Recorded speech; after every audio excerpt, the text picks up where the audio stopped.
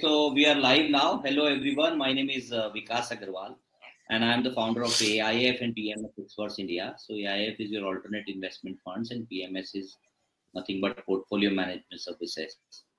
So we are here to launch Marcellus Global Compounder Fund today, and we've been doing a series of webinars with Marcellus, where initially we had a launch of CCP, which is consistent compounder, which is more into large and multi-cap space. Then we had Rising Giant launch meet, which is more into mid caps. Then we had Little Champ, which is more into small cap. And we also talked about banking and financial products, which is Kings of Capital. Now, this time, Marcellus has come out with its global offering, which is called Global Compounders. Well, what we're going to do is we're going to hear from Arindam more about this product. How are they going to run? Whether they apply the same philosophy and methodology of selecting stocks, or it is something different. So we're going to talk about that. The total duration of the call is 60 minutes, out of which we'll have 45 minutes of presentation, and then we'll keep the forum open for an answer, maybe in last 10 to 15 minutes time. So this is under the PMS platform, Global Compounders, and there is a minimum threshold which is defined by Marcellus that how much they will take. So we're going to talk about that in detail in some time. So let me introduce Arindam. Arindam Mandal is the portfolio manager. He's joined Marcellus in 2022, almost quite some time now. And he's got more than 10 years of experience working with a US-based firm called Principal Global Investors, which manages close to more than $100 billion. So he's got about 10 years of rich experience on the sales side of equities. He's got about overall 15 years of experience. So he's an engineer from NIT Warangal, and he's also received honors of finance in MBA from Duke University. So here it is. So what we're going to do is we'll start the presentation and then we'll have the question and answer. So Arindam, thank you so much for accepting our request and agreed to do this for our investors. Great. Yeah. Thank you, Vikasji, for letting us present here. So over to you. So idea is that these investors would wish to know more about firstly, why this product? Why did you launch this? And B, how are you going to manage it? These are the 2-3 things. If you can just take us through, and then over to you if you want to present it. Right. Can you hear me? Yeah, I can hear you now. Okay, right. Great. Very right questions, Vikasji. I mean, thanks for the introduction. So, let us start doing this. I mean, why did we think about this product, right? That's the first thing. Now, as you mentioned, I mean, I was working with Principal. For last decade or so, I started my journey as an US industrial analyst, and eventually I went through the ranks. And even, by 2019, I was looking at the emerging market strategies for our firm. And that is when Saurav and I kind of connected for the first time. I mean, that time also they were in Ambit. They're just about to start Marcellus. Always liked liked him and his team. So by end of 2021, when I was doing emerging market, I kind of had a chance to talk to a lot of Indian HNIs at that point of time. And it was kind of quite evident to me that as a group, I mean, Indian HNIs are, underinvested in assets outside of India. Now, why is it important? Of course, I mean, we like India. We are very bullish about India. In fact, in my erstwhile firm, we used to do everything that we can, make our allocation higher for India. So it was an emerging market strategy. So there are certain limitations, but you always made sure that the India allocation is the highest possible. Having said that, there are a few things, that came to our notice. I mean, it's a known fact that the US market, if we take the 10 year or 30 years of history, I'll just go to the next slide.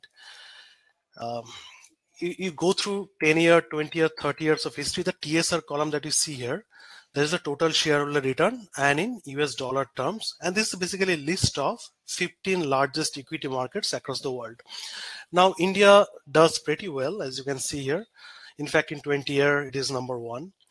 But take 10 year, 30 year, US is actually a great market to be in. So in longer term, there is a very good case for diversification of your assets. And what is the other good part of the return that you get from US is um, it is the volatility is much lower compared to any other markets given the higher liquidity. That is number one. And number two is the correlation between US and India. The stock market return is fairly low. It is around say 40%. If you look at 30-year time frame, it is around 50.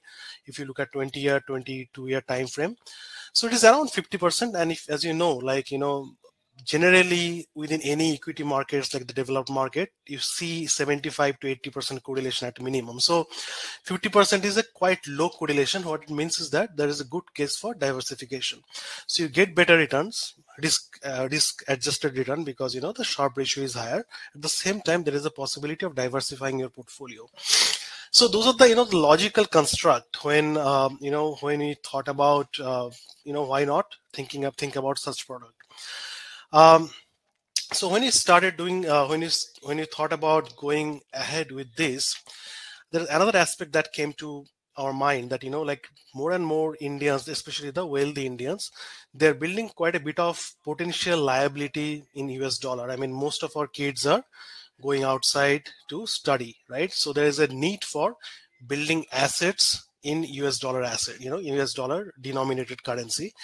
So if you think about it, like if you're going for a foreign trip, if you're going for your child's education, etc., if you have something in dollar available to you at that point of time, you don't have to worry about the typical dollar depreciation, like the INR depreciation that we see over time. And of course, I mean, there is a chance that there's always a higher country risk when you're in an emerging market, so you don't have to take those, right?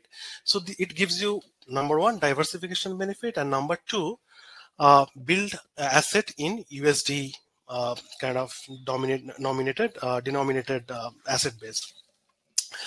So those are the two crux of it. And eventually, when Saurav and I met again in 2021, we kind of thought about building the same thing, what Marcellus does for other products. In fact, Saurav told me that there have been many investors reaching out to them that why don't you try doing something similar, take the broad construct of building a quality portfolio and run it on global stocks. How, they can also do as good as the domestic portfolios do. And so basically when we discussed about the idea, we thought that, okay, this is a time to do that. Now, thankfully, Jaibir Singh Sethi, who is the other guy who is the head of research for this product, he used to work for Premji Invest. So basically, he was compounding Mr. Ajim Premji's money. He spent almost 10 years there. And before that, he used to work with Saurav, Rakshit, Pramod, with them in Clear Capital, long back in UK, covering UK stocks. So when he pitched the idea to Jaibir was, he readily agreed, and we formed a team. That was early 2022.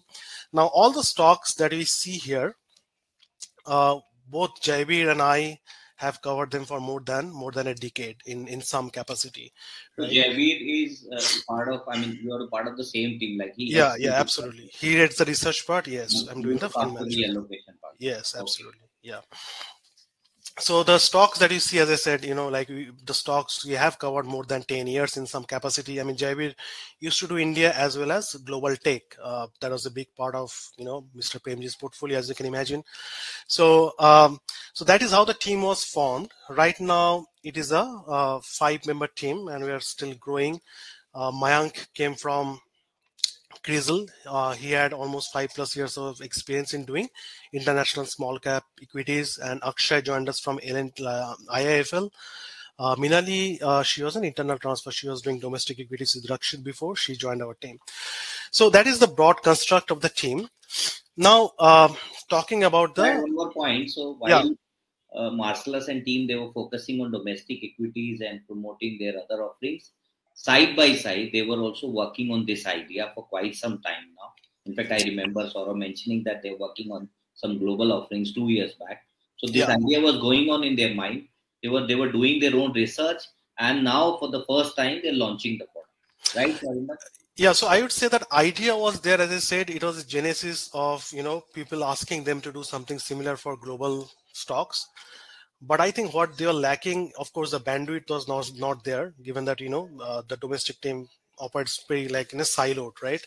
So they didn't have the bandwidth to do these things, and it was like finding, I think, the right team and right people who have experience in doing that, rather than taking the existing teams, increase their workload, because that will be a newer thing for them, for most of them. So that is where I think that was the bottleneck. So there was a thought process that we should do something like that, but I think the team building, that part we did early 2022. It's a very decentralized in that sense, like we every team in CCP, LCP, Yeah, RG, or GCP, they're very decentralized. They operate on their own, right? yeah, So yeah, that is the formation of the team. Now the crux of the product is very similar to what you hear in CCP. So what you are doing here is that you are just selecting deeply moated 25 to 30 companies, global franchises, which are dominant in their respective niche. So that is the crux of the product. So in that sense, I would say, the broad construct is very similar to what CCP, etc. does. Now, of course, I mean, the filtering, etc. is to be done differently because we're looking at a different geography altogether, or geographies altogether. But if you think about it, what we try to do here, we try to divide our investments in three broad groups. The first group, we call them pick and shovel, which is around say 40 to 45% of the total portfolio. And the second thing is called utility, is around 30 to 35% of the portfolio, and the rest is in consumption. So what is pick and shovel? So pick and shovel, basically this terminology, that this kind of investment strategy, it originated from 19th century, 1840s. There was a gold rush in California. So what happened is, like prospective miners, they flocked to California to find gold, right? To dig gold. As happens with every this kind of mining discovery, very few could actually find gold. Mostly they didn't. But irrespective of whether they found gold or not, they had to buy the tools to dig mines. So at the end of the day, the companies that are selling picks and shovels to these prospective miners, they ended up making much more money compared to the miners, the average miners themselves. So that is the broad construct. If you think about in an Indian context, um, paint companies, for example, paint industry is a classic example. So if you are building a house, you have to get it painted. It doesn't really matter if it is a residential building or a commercial building. You have to get it painted. That is the key thing. That's the essential step. And just think about it, like Asian Paints alone makes more profit when compared against the combined total profit pool of listed real estate developers in India, right? So the basic characteristics of these companies are that they typically address a very large industry. So for example, in this case, the real estate industry, which say 40 years back was probably a 5,000 to 6,000 crore industry, versus the paint industry by itself was just 200, 300 crore. Now, the hot money, people with big capital, they'll always look for this bigger part of the market. That is the real estate market. So you always find very high competition there. As a result, the guys who are doing this pick and shovel, the smaller things, they get a lot of time to build their moat over time. And by the time people actually realize that how strong the paint business is, Asian Paints kind of companies, they've already fortified their moat so strongly that it's just hard to break in. So you'll find quite a few of these companies in the portfolio. So ASML is a classic example of that. So ASML makes extreme ultraviolet machines which are used in lithography. Now, what is lithography? So lithography is an essential step in etching silicon wafer. So think about it as like a very sophisticated 3D printer. So you have this silicon wafer on top of which you have to print the circuit, right? The circuit design.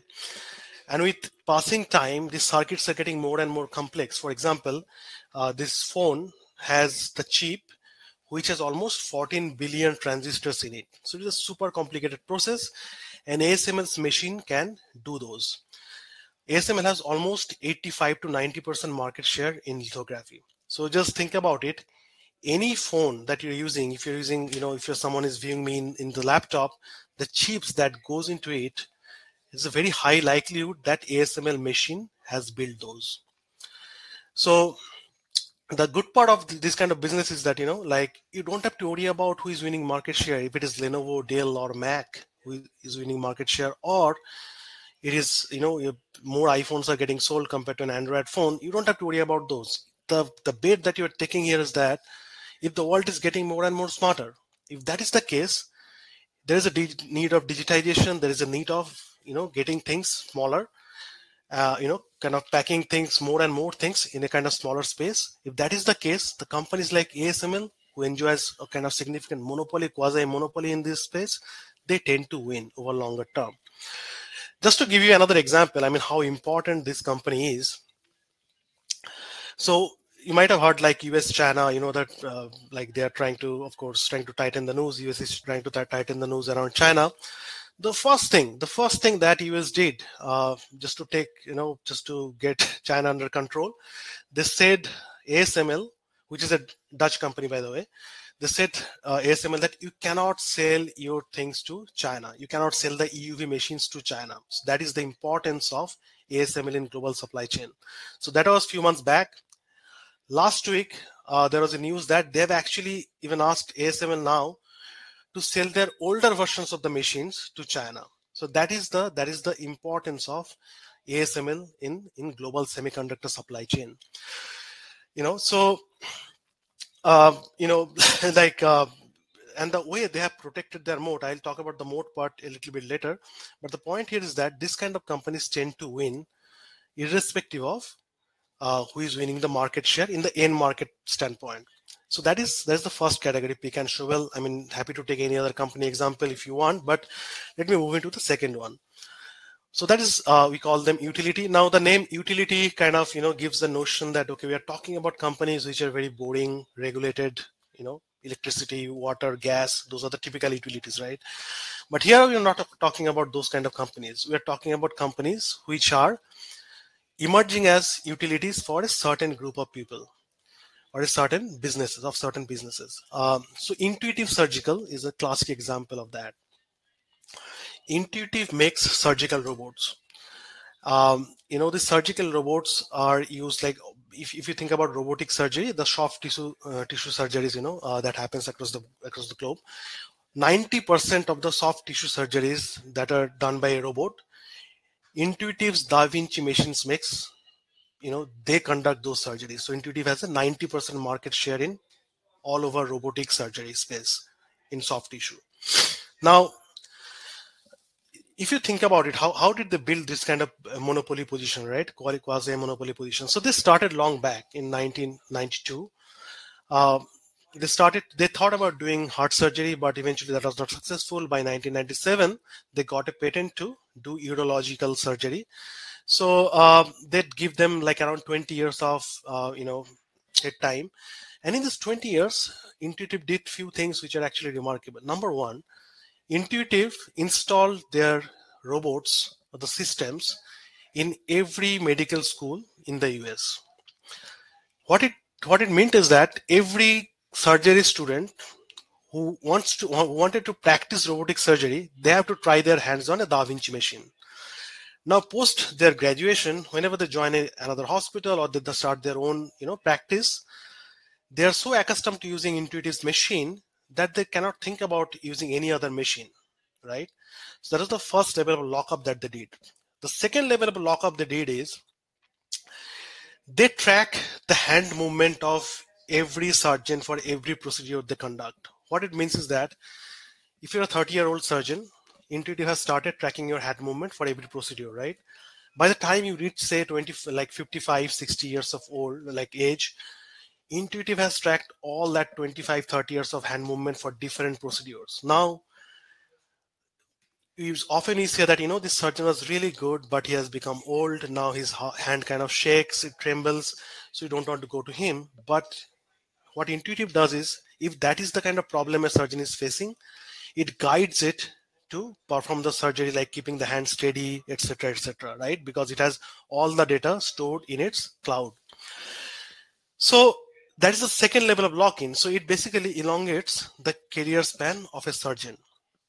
Now, when you have, kind of created this fine mousetrap, when the surgeons are hooked into your machines, the hospitals, despite the cost of an Intuitive machine, which is around, say, 2 million or 15 crore, you will find that, like the hospitals have to buy them because the surgeons are the profit center for any hospital, right?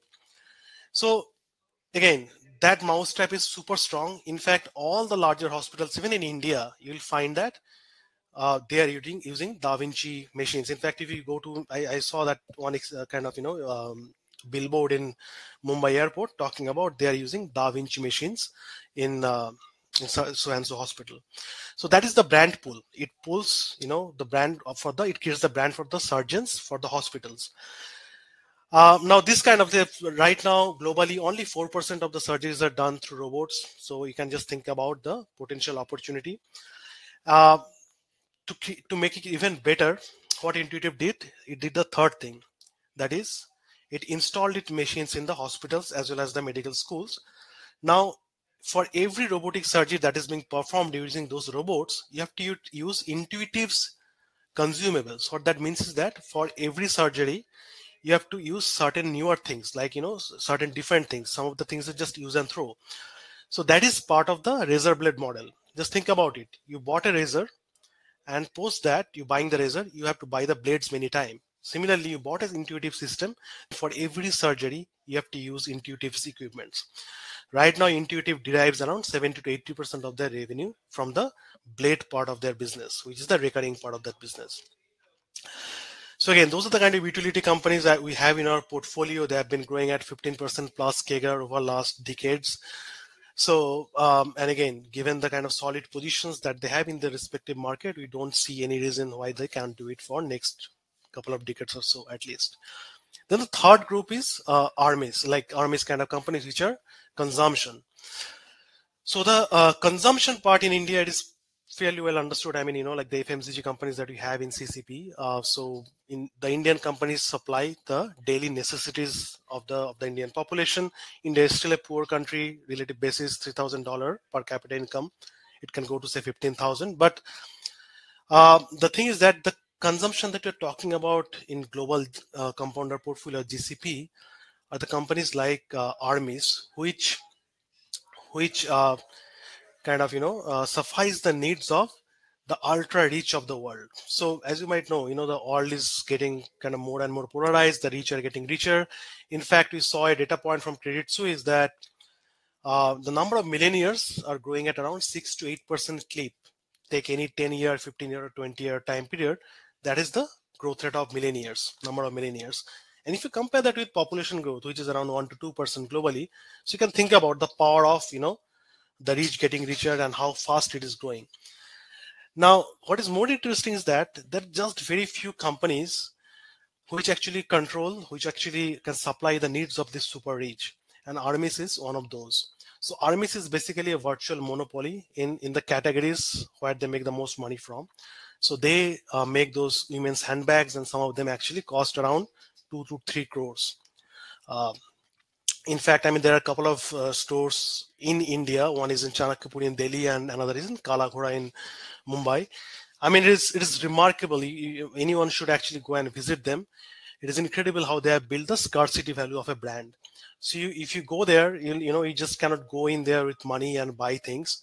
You have to actually you have to give a loyalty test. So you have to start buying things like scarf, handkerchief, etc., just to make sure that you're loyal to them. And once you prove your loyalty, Hermes will probably reach out to you via email that, we have 3 bags for you. Do you want to see? If you want, you can give you one of those.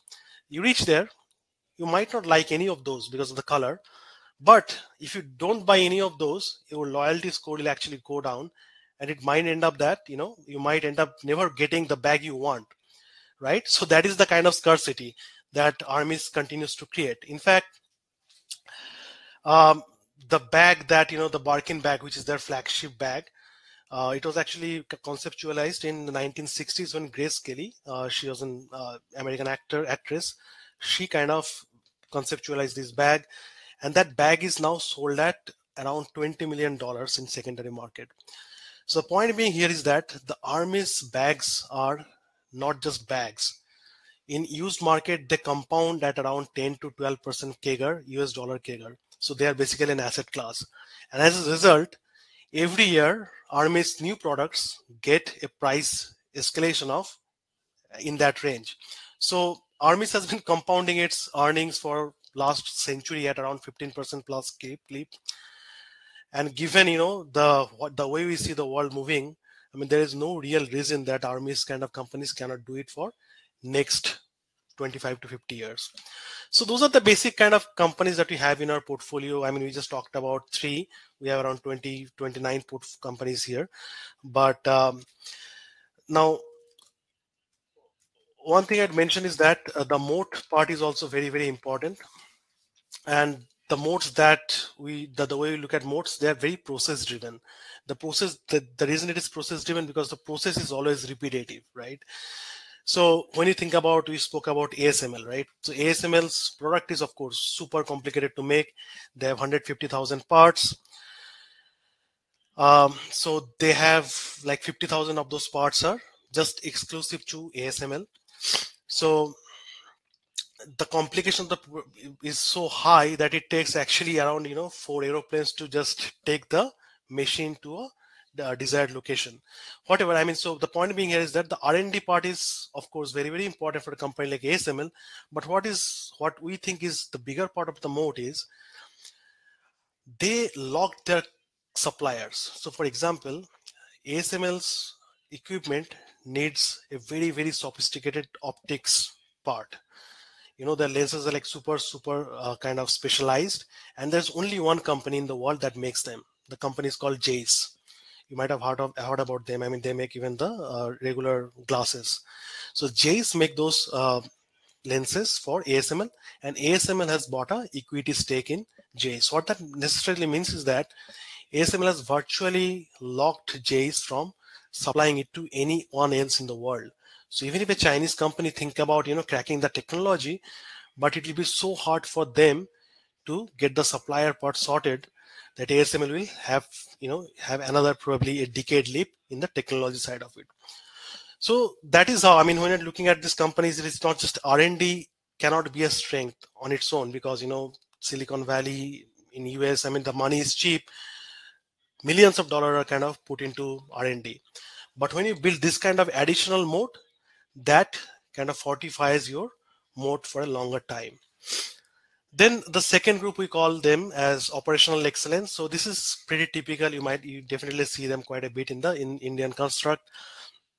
So again, you can talk about armies.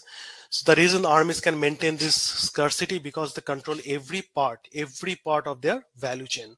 So right from sourcing the leathers to the craftsman who actually is building that, making that bag for someone, and a bag is just made by one craftsman. So if some craftsman has been given an order, so that person is responsible for making the entire bag from starting to beginning. It takes 6 months, and then to the distribution, right? So distribution is also controlled by armies. What it means is that they maintain that scarcity value across the value chain, and that is important, right? You do not want to make something that is so special to be available to everyone. So that is operational excellence. And the third part is capital allocation. This is, I think, quite new. I mean, in Indian construct. So capital allocation is something that especially the US firms have excelled in over time. In fact, LVMH is another great company in fashion, in luxury brand. So you might be knowing that, they have this lot of brands being put together. They call themselves house of brands. Now, the LVMH founder, Bernard Renault, I mean, he said clearly that he learned about capital allocation after moving to the US. Now, we have quite a few companies, which are actually great in that. Berkshire Hathaway, you all know about it.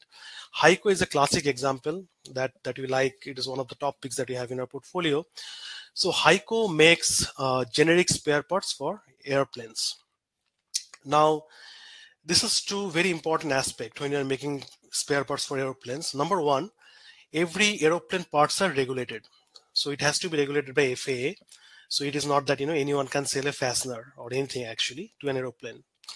Number two, the maintenance schedule of these parts are mandated by FAA, that after you fly certain hours or after you fly certain miles, you have to get those parts replaced. So you understand that, right? I mean, it doesn't really matter if the airlines is not making money or anything, but as long as you want to fly, you have to pay companies like HEICO. Now, HEICO has a monopoly in the parts that they make, the SKUs that they make. So that itself is a great business. Now, what HEICO did with the profit that generated from the core business is even remarkable. So they found out that similar kind of dynamic exists in the defense side of the businesses. So in the defense, there are 4 large players, but within those, below that, in the subcomponent supplier level, there is huge fragmentation, and there are similar characteristics of monopoly-driven SKUs that HEICO can exploit. That's what HEICO did. I mean, they did 80 plus acquisitions over last 30 years. Now the defense part of their business is around half of total profit. And HEICO kind of compounded at around 18-20% over last 15-20 years or 30 years. So broadly, when you think about the moat part, R&D, operational excellence, and capital allocation, that is how we have constructed our portfolio companies. So that is the company side of it. Then the second, this is, I think, interesting that when you think about investing in the US, the first thing that comes into your mind that is very tech heavy, we'll have all the fan mags, etc. But I mean, this is not the case with GCP. In fact, the average age of the companies that we have in GCP, that is around 60 years. The youngest company is actually 27 years. So we are kind of trying to identify a little bit boring kind of companies, but have very good predictability, again, run by excellent managers. And as a result, the tech exposure is generally around 15 to 25% through cycle. It is not what we intended to do, but it is something as a function of, the way the stock selection happened, because the characteristics we're looking for, that the firm should be cash generative for a long time, should have a long history. Hence, that is how it panned out. But that doesn't mean that, we are kind of compromising on the growth aspect of the business. So for example, the average companies that we have in GCP, they have compounded their free cash flow per share at around 20% plus, EPS at 18%. If you compare that against S&P, that's around 6 to 7%. So of course, I mean, the companies are compounding at much higher rate. And the number that you see with S&P, that has been there for like last 65 years. So S&P compounds at around 7.5%. And the 9.5% total return that you see for S&P in longer term, that is basically a function of that 7.5% and 2% from dividend. So this construct, the S&P construct remains like that has been like that for a long time. We don't think that is going to change, but our companies tend to do way better than the compounding of that of S&P 500. I just really skip over those. Yeah, Arindam, have you done any kind of back testing in terms of performance? Yeah, so I'll go there. So I'll just address one thing, which is, I think, important, because in terms of the research part, right, that is something you asked in the beginning. So our total universe is around 1100 to 1200 stocks. So we are looking at North America, large and mid cap, plus developed Europe.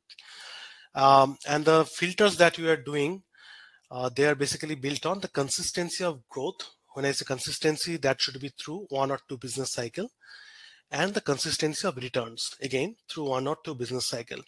The return part is a little bit different from what we do in the domestic portfolios, because in GCP, we are more concerned about the cash return potential of the company. So what we are looking at here is the CFO to invested capital, EBITDA to invested capital, free cash flow to invested capital, things like that, and their consistency. So once we do that, once we do that, we get around 100 to 120 stocks. Yeah, sorry to interrupt. So this Yeah. 1100 companies that you're referring to, Hmm. I mean, how many countries you are looking at? So it is developed Europe plus North America. So North America means Canada plus US, and developed Europe, you can think about like Germany, France, Sweden, the Nordic center, Nordic, and yeah, UK.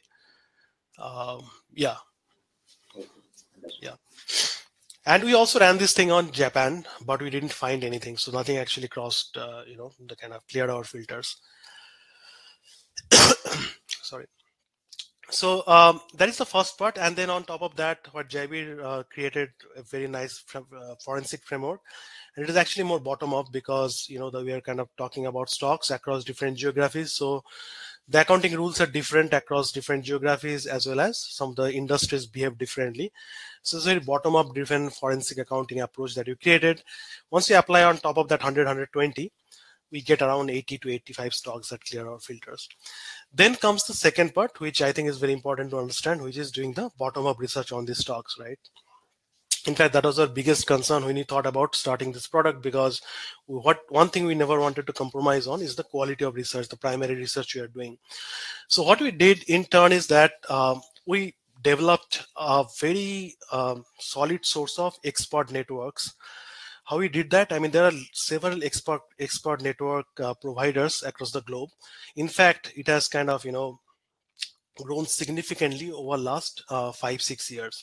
So what these expert networks do is to connect you to executives of different companies. So for example, when you are doing work on ASML, so we wanted to talk to some ex-employees of ASML, some ex-employees of their suppliers, or some ex-employees of say TSMC, which is a big buyer from ASML, right? So the expert networks actually connect us to these people. Of course, we pay them quite heftily, but there is a possibility to connect them instead of visiting them in person. So what it the way it helps us is that when you are making our travel schedules, it makes them much more effective, because already you have talked to so many people about a company. Then you know that what exactly you're looking for when you're visiting those company sites, right? And one thing that is notable is that 70% of our businesses are B2B that we have in our portfolio. So having access to this large pool of executives is actually super helpful, as you can imagine. And we showed you the history of these companies on an average is 60 years. So there is really, really a large pool of people who are available. Now, what COVID did is that it took away the apprehension that people used to have, communicating through Zoom, etc. So that actually eventually helped us quite a bit. Like they're more willing to talk to us, and over phone or over Zoom. Having said that, once we do those basic primary checks, we do visit the companies, their sites, especially if it's a B2C company. We do kind of visit their stores across the globe.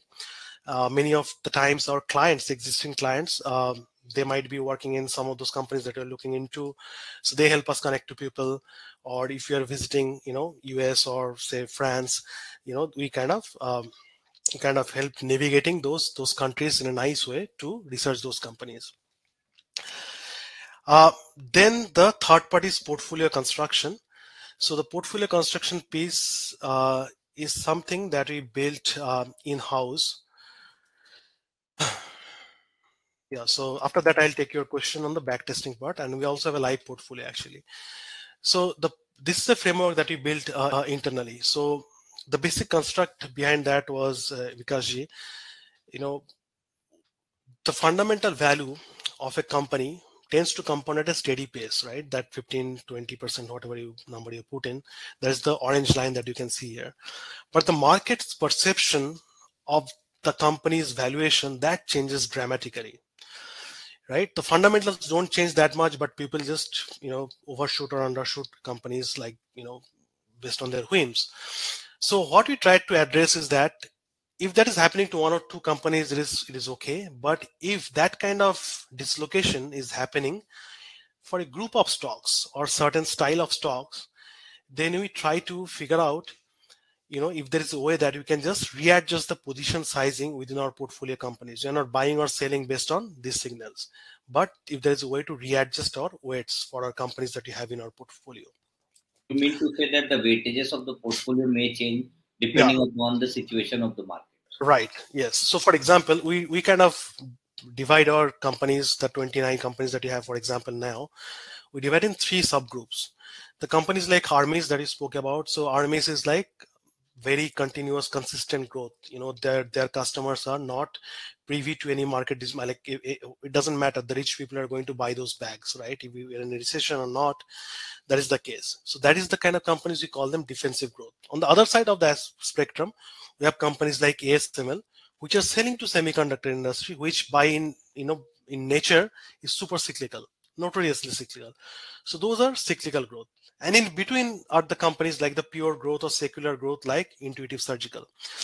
So we kind of segregated our companies in these three buckets.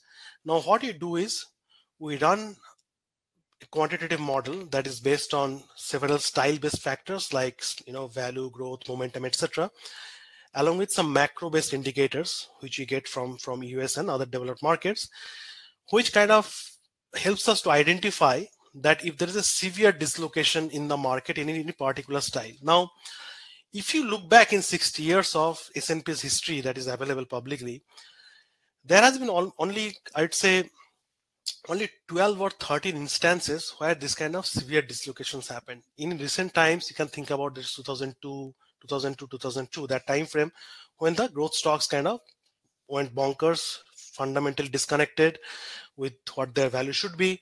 Similarly, in 2021, we again saw another phase, right, that the growth stock went bonkers. In 2015-16, if you can recollect, there was a time that people are talking about that the oil is going to be under $40 per barrel for rest of the life. That didn't happen, so that made the cyclical companies very cheap. The ASML's kind of companies actually went become very cheap at that point of time. So what the model does is find out these extreme dislocations, and every 4 or 5 years, it tries to identify those times and help us to reshape, reposition our portfolio. So for example, if you see by end of 2021, the talk tool actually was suggesting us to be positioned more defensively. So what that was meaning is that buy more Costco's or buy more Armies or buy more Berkshires of the world. Don't get into many growth stocks or don't get into super cyclicals at that point of time. So that tool again is system driven. On top of that, what we have done is we have defined valuation band for every companies. So if a company has overshoot that upper valuation band, we tend to penalize them. Similarly, if it has undershoots the lower band, we tend to add positions respectively. But the talk tool especially is much more helpful to navigate these extremes in the cycles. Now to your point, the original question that we are making. So this is a back test performance, I would say. So what we did is like we took the 29 companies and just see how it has compounded over last 7 years. Again, it is very hard to do an objective fundamental backtest for a fundamental driven portfolio, right? But still, this company is compounded. If I just did equal weighted, they compounded at this 22%, but the performance get boosted by around 3.7% when you apply the portfolio management tool on top of that, right? So that is the value add of the portfolio, like the talk tool basically on the portfolio. Latest performance of the backtesting. So this is as on 2022, right? It is the September 2022. The reason it will have till September 2022 because after that we went live with our own money. So this is the backtest, and this is since you went live in October. This is what it looks like. The blue bar is basically the portfolio performance, and the red bar is the S&P 500 net total return, the index performance.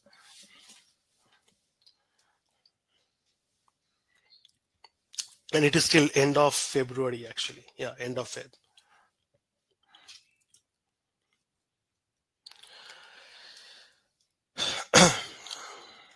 Yeah, so broadly, I mean, I think I gave an idea about the portfolio, how you look at stocks, what kind of stocks you have, and the portfolio construction.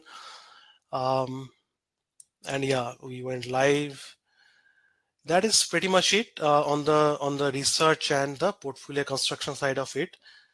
Um, Broadly, we are looking for the portfolio should do around what we believe is doable is 6 to 9% of somewhere between that of alpha over S&P 500. That is the goal that we have. Yeah, that is the broad construct, because I can run you through the structure.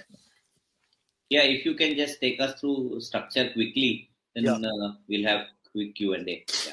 yeah, sure. So right now in its PMS construct, it will be hosted in the Gift City branch that we have in Ahmedabad. So the Gift City, it is not regulated by the SEBI; it is regulated by IFSC. The minimum investment amount is 150,000, and it is not regulated by us. It is a Gift City regulation. That is the minimum amount of investment that you have to do if you want to invest in any PMS. Um, and this will come through the LRS route for the resident Indians, and the LRS limit is around 250,000 per year, as you might know. Now, uh, as of now, the tax collected at source, or TCS, is around 5%. It will change to 20% from July 1st. And that was one of the reasons that we wanted to fast track the launch. I mean, we initially thought of building a 9-month kind of track record and launching the product in June, July, that time frame. But with the announcement that FM made in February, we thought of if someone wants to actually take out their money, that if someone has any LRS quota left for the rest of the year, that is March 31st, then it might be a good opportunity for them to invest those. Then again, I said that the minimum amount is 150,000. Yes, so there are a couple of things to remember here, that this any foreign listed investments, even if you are doing it from your own account, any broker, through any broker, so they are considered as unlisted equities, even though if they are listed in foreign. So for those kind of stocks, you have the long term actually kicks in after 24 months, not after 12 months. And the tax on the long term capital gain is 20%. There will be some indexation benefits on that. The indexation benefits comes around, say, 5%. Basically, it is linked to CPI. But any capital gain tax that comes within 24 months, that will be taxed at your marginal tax rate. And on the other side, the last point is also very important. What you are saying is that if you're thinking about opening an account, go for a joint holding structure, because the estate tax implications in US is actually quite penal. I mean, it is for international investors, I think it is around 35 to 40%. So if something wrong happens with the investor, there is a significant wealth tax that the investor might be privy to. So that is the broad construct of it, and we definitely understand, the structure is a little bit penal in that sense. So yeah, but this is what we have for now. We are looking for, we are still not open for NRIs, so we are still working on that. That part of the puzzle should be there in next couple of months or so. And we are also talking about or thinking about a structure, a fund-based structure, which might be helpful for, to take care of the inheritance tax part as well as the capital gain tax part. That you can get it, resolved in the fund structure versus the current PMS structure. Okay. So the first question is, how many stocks do you have in the Right now 29. We want to keep it below 30. So 20 to 30 is the target that we have. Okay.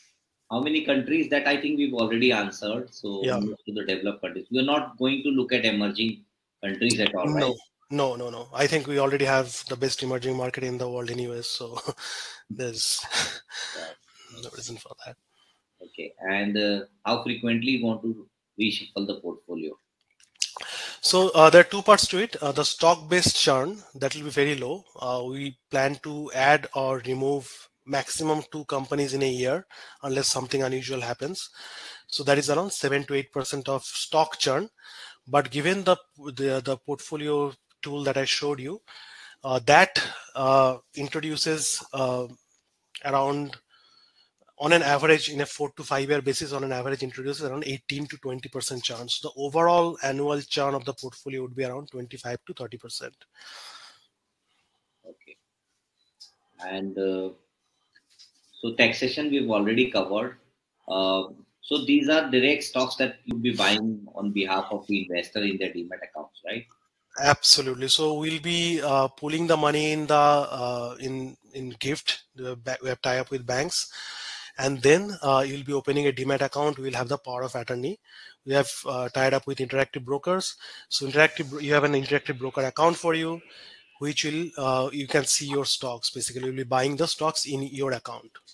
Yeah. So the framework that you talked about, does this framework also gives you sort of indication that these companies, like you talked about Harmis, etc., they are overvalued and you should be reducing the allocation out there? Yeah. So that is where the talk tool comes in. So we definitely, as I said, I mean there are two steps to it. Let me show.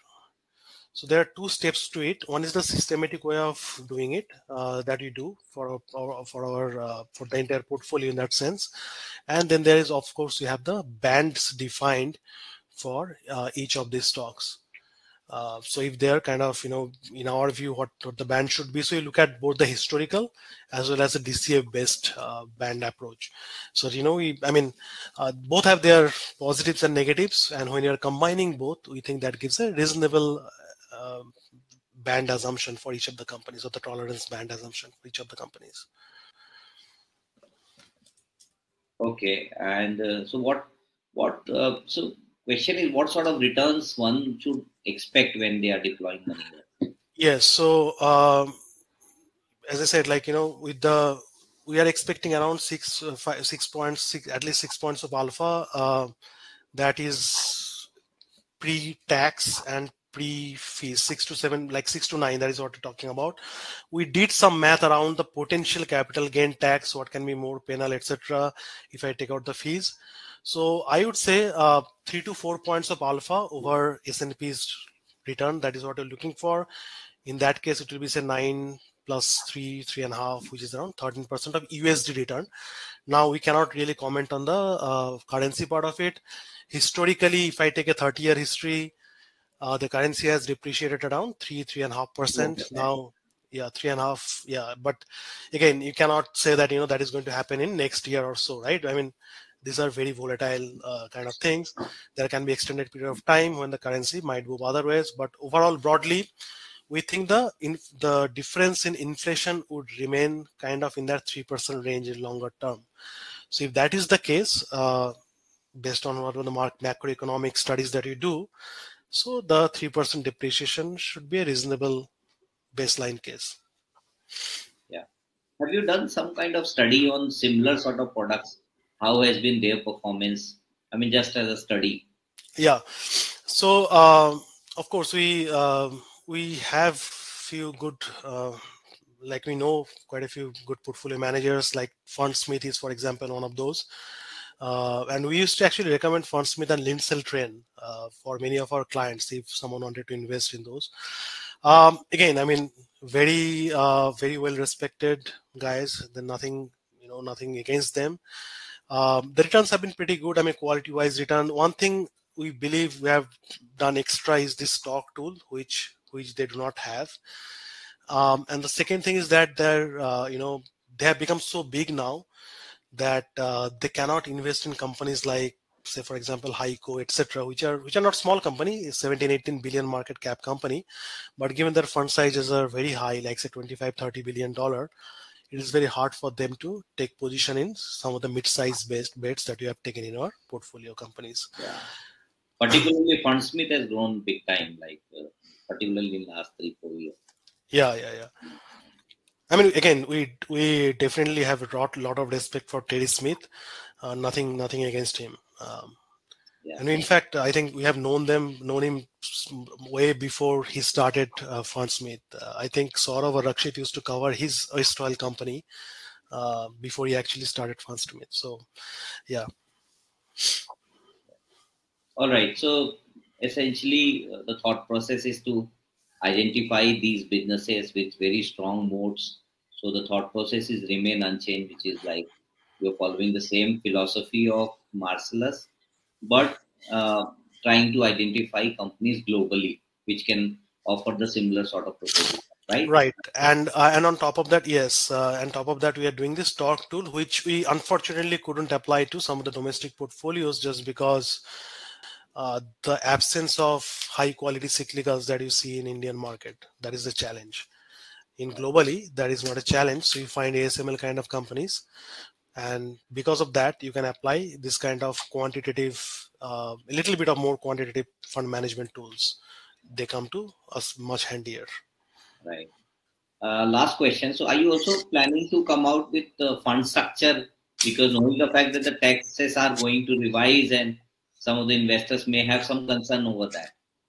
Yes, we are. We are working on that, and we'll ask our sales team to keep you updated on that. I mean, we definitely understand, the concern around the tax. In fact, when I go through that slide every time, it kind of, it kind of gives me that sense that this is actually quite penal in that sense. But at the same time, if there is an urgency to invest before 31st March, do it. Otherwise, you should wait for the fund structure. Sure. All right. Okay, it was great interacting with you, Arindam. Great insights, so much to learn about global markets. When we are sitting in India, we only think domestic, but one country full investment doesn't make sense. You have to have diversification. And when you are able to get these good moated businesses in one stop shop, why not? You should be giving mandate to Marcellus. So great interacting with you. Arindam. Anything that you want to add before we conclude? No, I mean, thanks for your time, and it's good to see you. Hope to do many of those in future. But at the same, I mean, I just wanted to say that the diversification part, that angle is really important here. In fact, even in the US, we used to tell our clients to diversify in international equities, even though it is arguably the best, stock market. So the case for diversification is actually quite strong in India too. True. I mean, we cannot put any number on that, but generally we'd say 20 to 30% of your equity portfolio. That is a good number to put in global stocks. Right. I'm in sync with your thought process. So thank you. Thank you so much once again. And look forward to meet you in Bombay. Sure. Thank you, Vikasji. Okay. Right. Thanks. Thanks everyone. If you have any Thanks a lot. questions, please feel free to write to me at experts@aifpms.com, or you can visit our website aifpms.com to know more about this product.